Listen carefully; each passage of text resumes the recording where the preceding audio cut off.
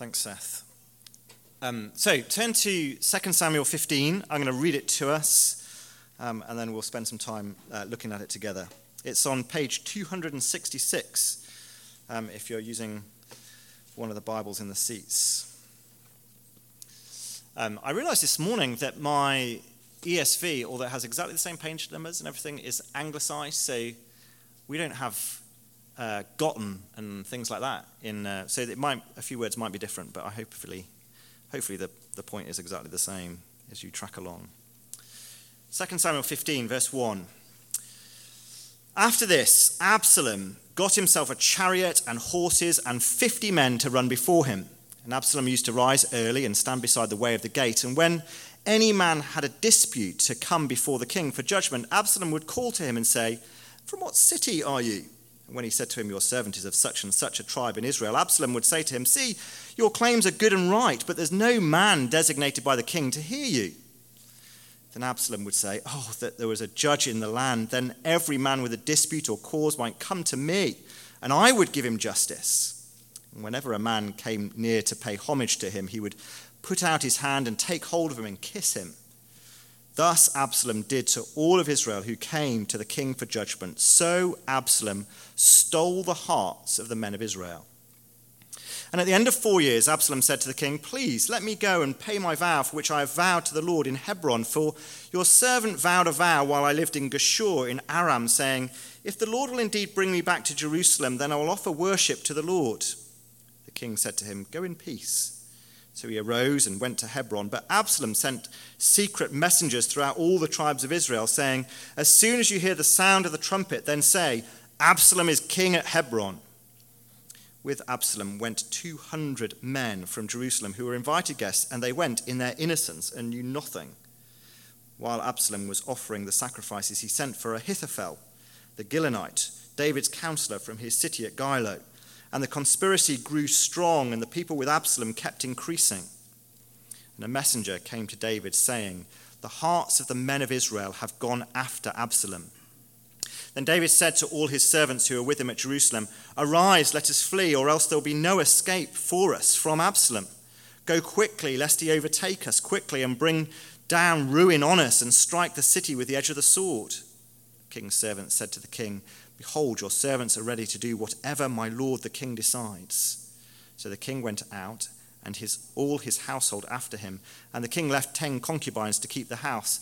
And the king went out, and all the people after him, and they halted at the last house. All his servants passed by him, and all the Cherethites, and all the Pelethites, and all the 600 Gittites who had followed him from Gath passed before the king. Then the king said to Ittai the Gittite, "Why do you also go with us? Go back and stay with the king, for you are a foreigner, and also an exile from your home. You came only yesterday. And shall I today make you wander about with us, since I go I know not where? Go back and take your brothers with you, and may the Lord show steadfast love and faithfulness to you." But Ittai answered the king, "As the Lord lives, and as my lord the king lives, wherever my lord the king shall be, whether for death or for life, there also will your servant be." And David said to Ittai, "Go then, pass on." So Ittai the Gittite passed on with all his men and all the little ones who were with them. And all the land wept aloud as all the people passed by. And the king crossed the brook Kidron, and all the people passed on towards the wilderness. And Abiathar came up, and behold, Zadok came also with all the Levites bearing the ark of the covenant of God. And they set down the ark of God until the people had passed out of the city. Then the king said to Zadok, "Carry the ark of God back into the city. If I find favor in the eyes of the Lord, he will bring me back and let me see both it and his dwelling place. But if he says, 'I have no pleasure in you,' behold, here I am. Let him do to me what seems good to him." The king also said to Zadok the priest, "Are you not a seer? Go back to the city in peace with your 2 sons, Amihaz your son and Jonathan the son of Abiathar. See, I will wait at the fords of the wilderness until word comes from you to inform me." So Zadok and Abiathar carried the ark of God back to Jerusalem and remained there. But David went up the ascent of the Mount of Olives, weeping as he went, barefoot, with his head covered. And all the people who were with him covered their heads, and they went up weeping as they went. And it was told David, Ahithophel is among the conspirators with Absalom. And David said, O Lord, please turn the counsel of Ahithophel into foolishness. While David was coming to the summit where God was worshipped, behold, Hushai the Archite came out to meet him with his coat torn and dirt on his head. David said to him, if you go on with me, you will be a burden to me. But if you return to the city and say to Absalom, I will be your servant, O king, as I've been your father's servant in time past, so now I'll be your servant, and then you will be able to defeat for me the counsel of Ahithophel. Are not Zadok and Abiathar the priests with you there? So, whatever you hear from the king's house, tell it to Zadok and Abiathar the priests. Behold, their 2 sons are with them there, Amihaz, Zadok's son, and Jonathan, Abiathar's son, and by them you shall send to me everything you hear. So Hushai, David's friend, came into the city, just as Absalom was entering Jerusalem. Well, I want us just to spend a few moments looking at that passage. I think hopefully only about 20 minutes. If I manage to rattle through what we've got here. But I want to kick off with a question of biblical theology. I've heard that it's just the keen folks that come out on a Sunday evening and say, especially ahead of a holiday, right? So you guys are the super keen people. So I think I'm confident in asking you a biblical theological question. Let me assume that you understand that David in the Old Testament is for us a type of Christ, an arrow pointing forward to the Lord Jesus himself. And if that's the case, and if you're not sure why that is the case, you can ask me later. But if it's true, let me ask you a question. When is David his most like Christ? What I mean, I think, is when does David in the Old Testament give us the clearest picture of the Lord Jesus Christ? Is it when he defeats Goliath, standing up to the enemy of God's people, winning a famous victory? Or is it when he conquers nations, gathers God's people to a unified nation, ruled from Jerusalem in kind of an unopposed victory? Well, what I want to suggest to you tonight is that actually I think it's here in 2 Samuel 15, when you find King David at rock bottom, it's here that we find that he's the most like Christ. And because that's true, because in a sense David at his weakest is his most like his Saviour, because that's true, that has some extraordinary implications for you and I, for our Christian lives and for our corporate life together as churches that I want us to think about. But let me just run through the story just to make sure we've got our bearings first. I want to give you Absalom's 4-step plan for robbing a kingdom. A 4-step plan we'll just whistle through and get our bearings in 2 Samuel 15, so you might want to look down at it. Our passage starts in verse 1 with the first part of the plan, which is for Absalom to look the part. Absalom gets himself a chariot, horses, 50 probably slaves to run before him. It's all a show, isn't it? It's a drama made to look impressive, done so that everyone knows that Absalom is someone important, someone they should take notice of. It's an interesting aside, but I think by this point in the Old Testament, really, chariots and horses only ever have a bad reputation. They're consistently used by bad kings, not the leaders of God's people. So think Pharaoh chasing after the Israelites, as we heard this morning, into the Red Sea. And I think the point is that while you read this and you think, oh, wow, that must have been super impressive as Absalom was riding around with these great chariots and these 50 people running before him. If you're a careful Bible reader, or even if at the time you're a careful, thoughtful Israelite, you're going, you look a little bit like Pharaoh. That's not such a great thing, is it? The second step, not just look the part, but secondly, be a man of the people. So one of the king's jobs is to hear all of the complex legal disputes and pass judgment on them, which meant that coming into Jerusalem at the time would be a steady trickle of Israelites who had trouble or complaints, a lot of difficult situations on their minds. And verse 2 tells you that Absalom got up early in the morning and was there to meet them as they came into the city, presumably before the morning sacrifice, definitely before the court opened to hear their case. And what's incredible is that for all of these cases that Absalom heard, he never heard a single case he disagreed with. Amazing, isn't it? Verse 3 tells you that his stock line was, your claims are good and right. Your claims are good and right. The problem, Absalom said, is not that your case is weak. The problem is the weakness of the king. If only there was a judge to administer justice. If only I was a judge. Verse 4, I would sort it out. Notice he's not yet asking to be king, is he? He's not that stupid. He's not going to go right for the top right away. I just want to be a judge, just to sort out this trouble. To cement this kind of man of the people appearance. When people would go to bow to him, I love this detail. When they go to bow to him, he kind of pull them in for a hug and a kiss. Verse 6 summarizes it like this. Thus Absalom did to all Israel who came to the king for judgment. So Absalom stole, literally deceived or tricked the hearts of the men of Israel. So that's step 2, be a man of the people. Step 3, be patient. Verse 7 is remarkable, isn't it? Absalom is patient with his wicked plan. You've had a hint at that earlier in 2 Samuel when in chapter 13 he took 2 years to take revenge on his brother Amnon for raping his sister Tamar. But now you learn that he's been doing this for 4 years, during which time he must have met with hundreds and hundreds of Israelites and become famous amongst the tribes.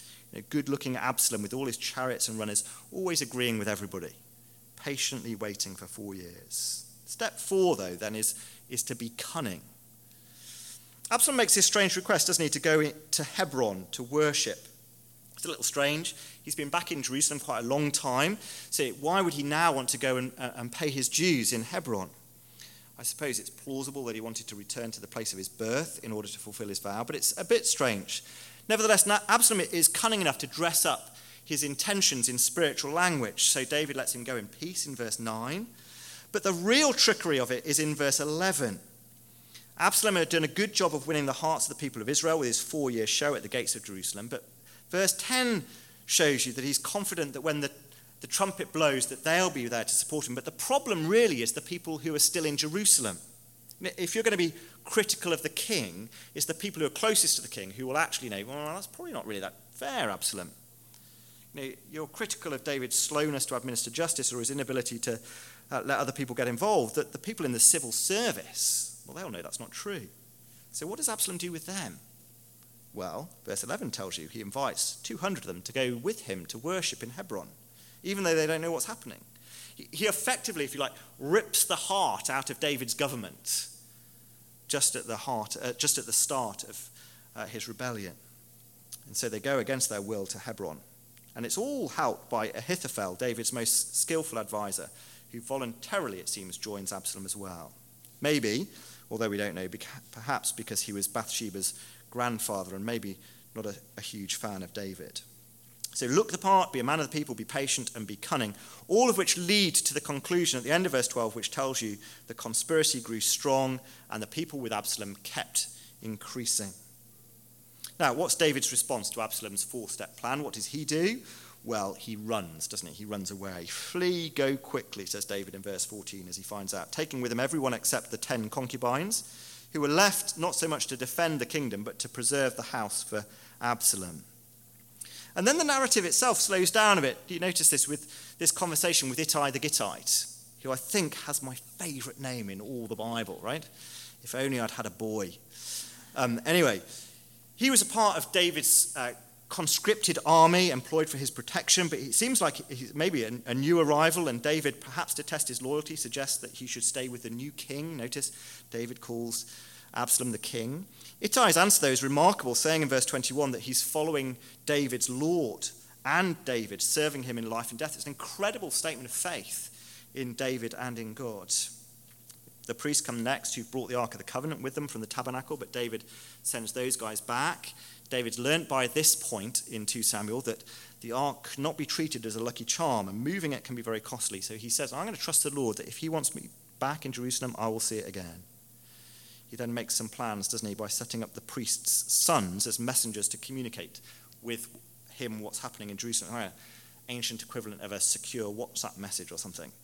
He even sends Hushai back to the palace to work with them. In fact, I think the way that Hushai's bit is written in verse 32, it's almost as if it's a direct answer to the prayer that's there in verse 31. David says, "Oh Lord, please turn the counsel of Ahithophel into foolishness." And then Hushai turns up as an answer to that prayer.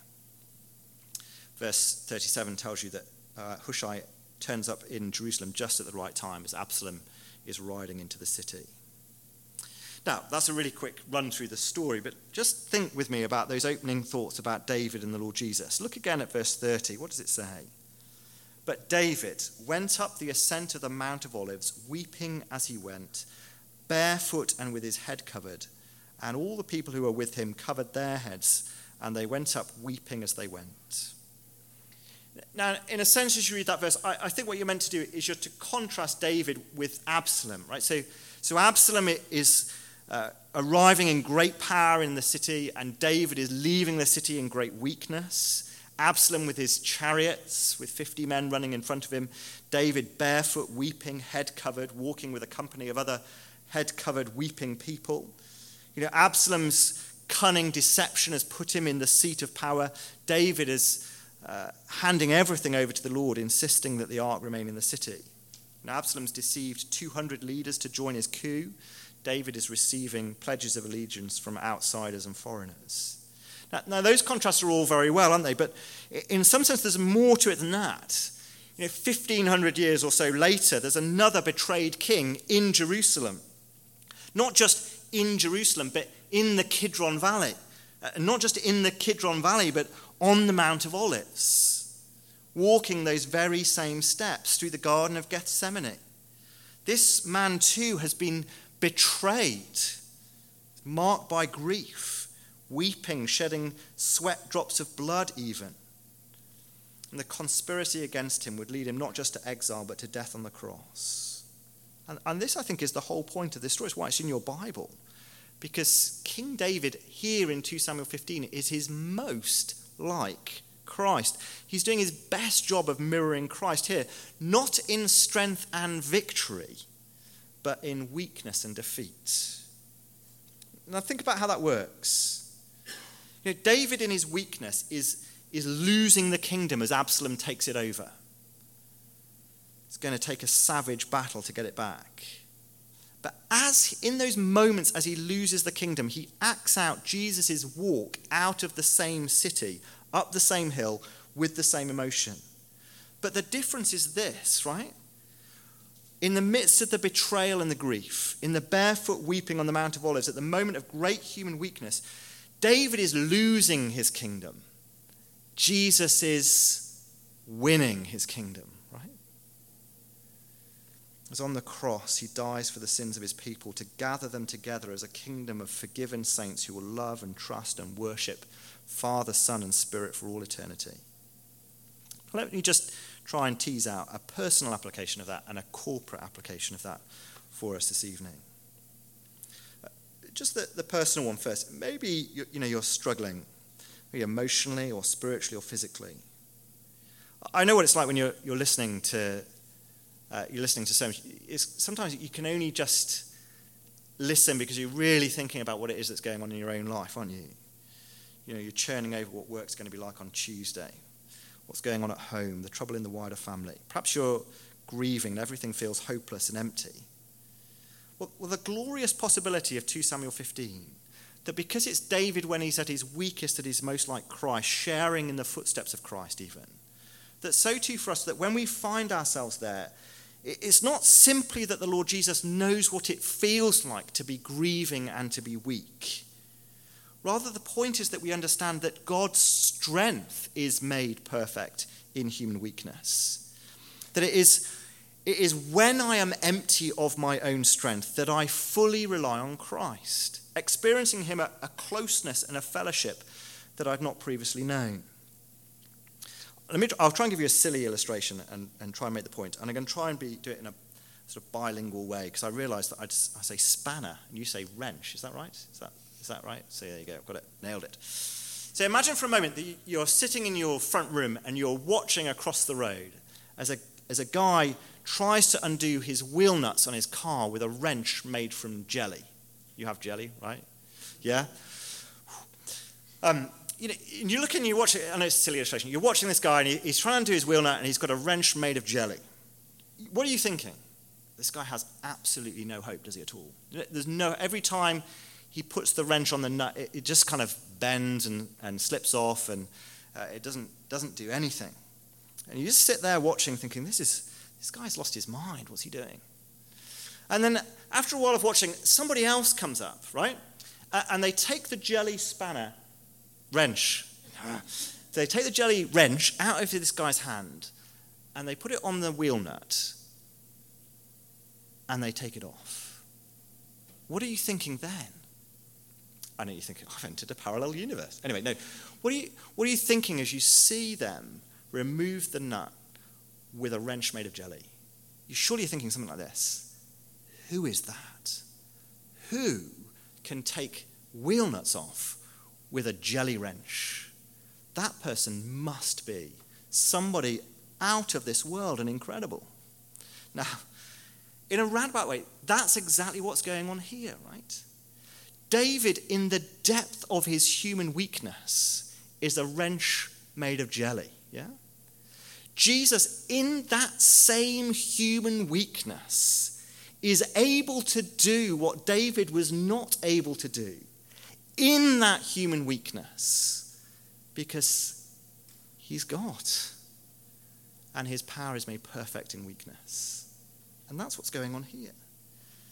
And so for us, the kind of recognition of our own weakness and our own defeatedness in our humanity, our own weakness and suffering and death that will eventually defeat us.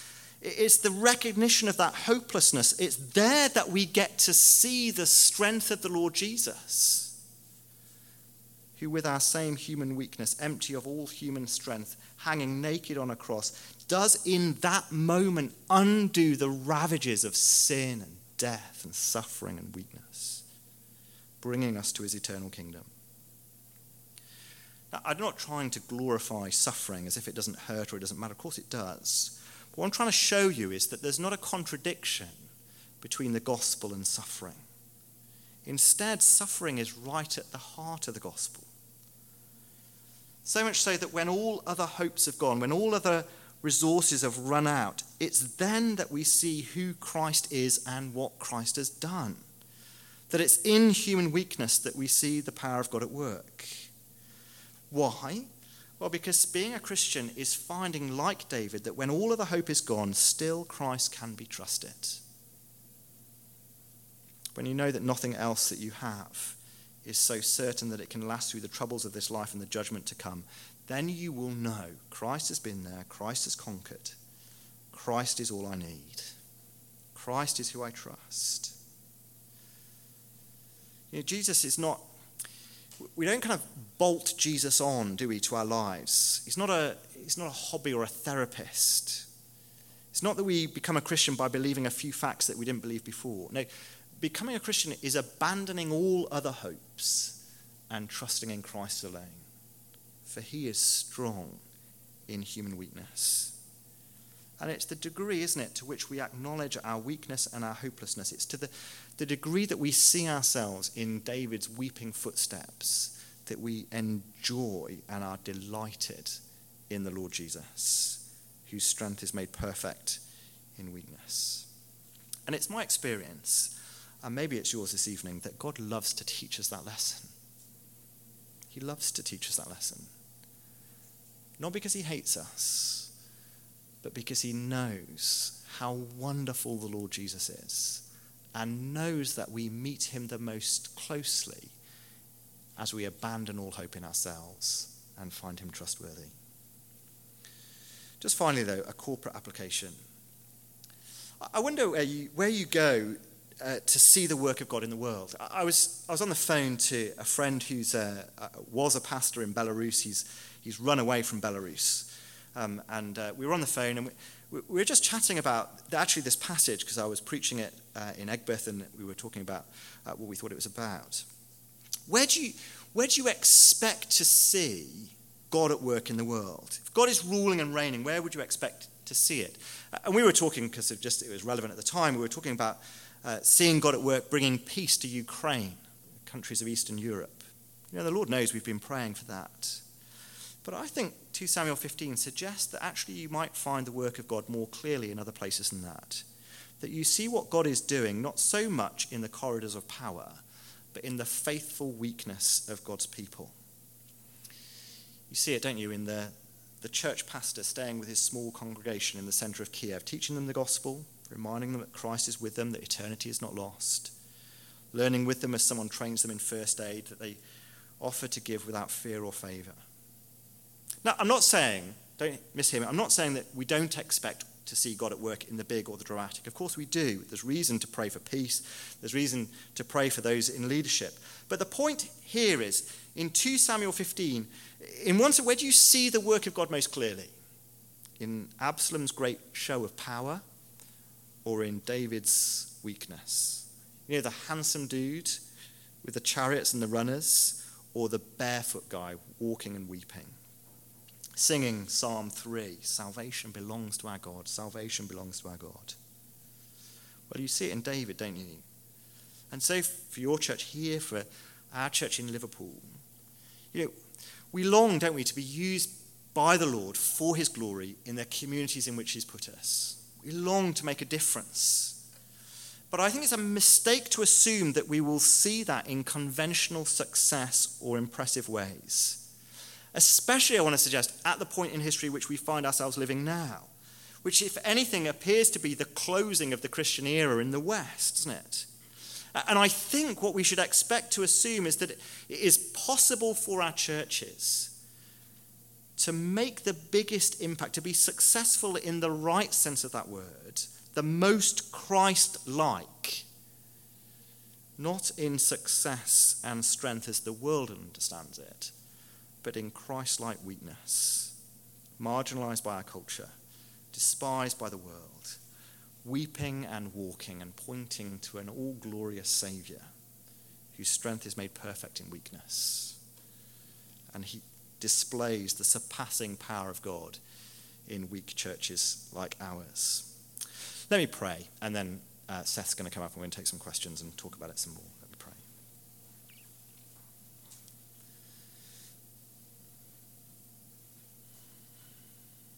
Heavenly Father, we want to acknowledge, although it's difficult for us, it is at the times when we have been our most weakest that we have found you to be all sufficient, all that we need, not far away, but close by. Thank you that in our human weakness, Christ conquered all, defeating in his death on the cross our sin, Satan, and death itself. Thank you that you are close by and with us, not just individually, but corporately as churches too. And pray that in the moment in which we live, when what we believe and what we stand for, what we preach is despised by the world and makes us look weak, and maybe our influence will wane, we pray that we would continue to faithfully trust that in our weakness, people will find the all-sufficient power of the Lord Jesus. In his name we pray. Amen.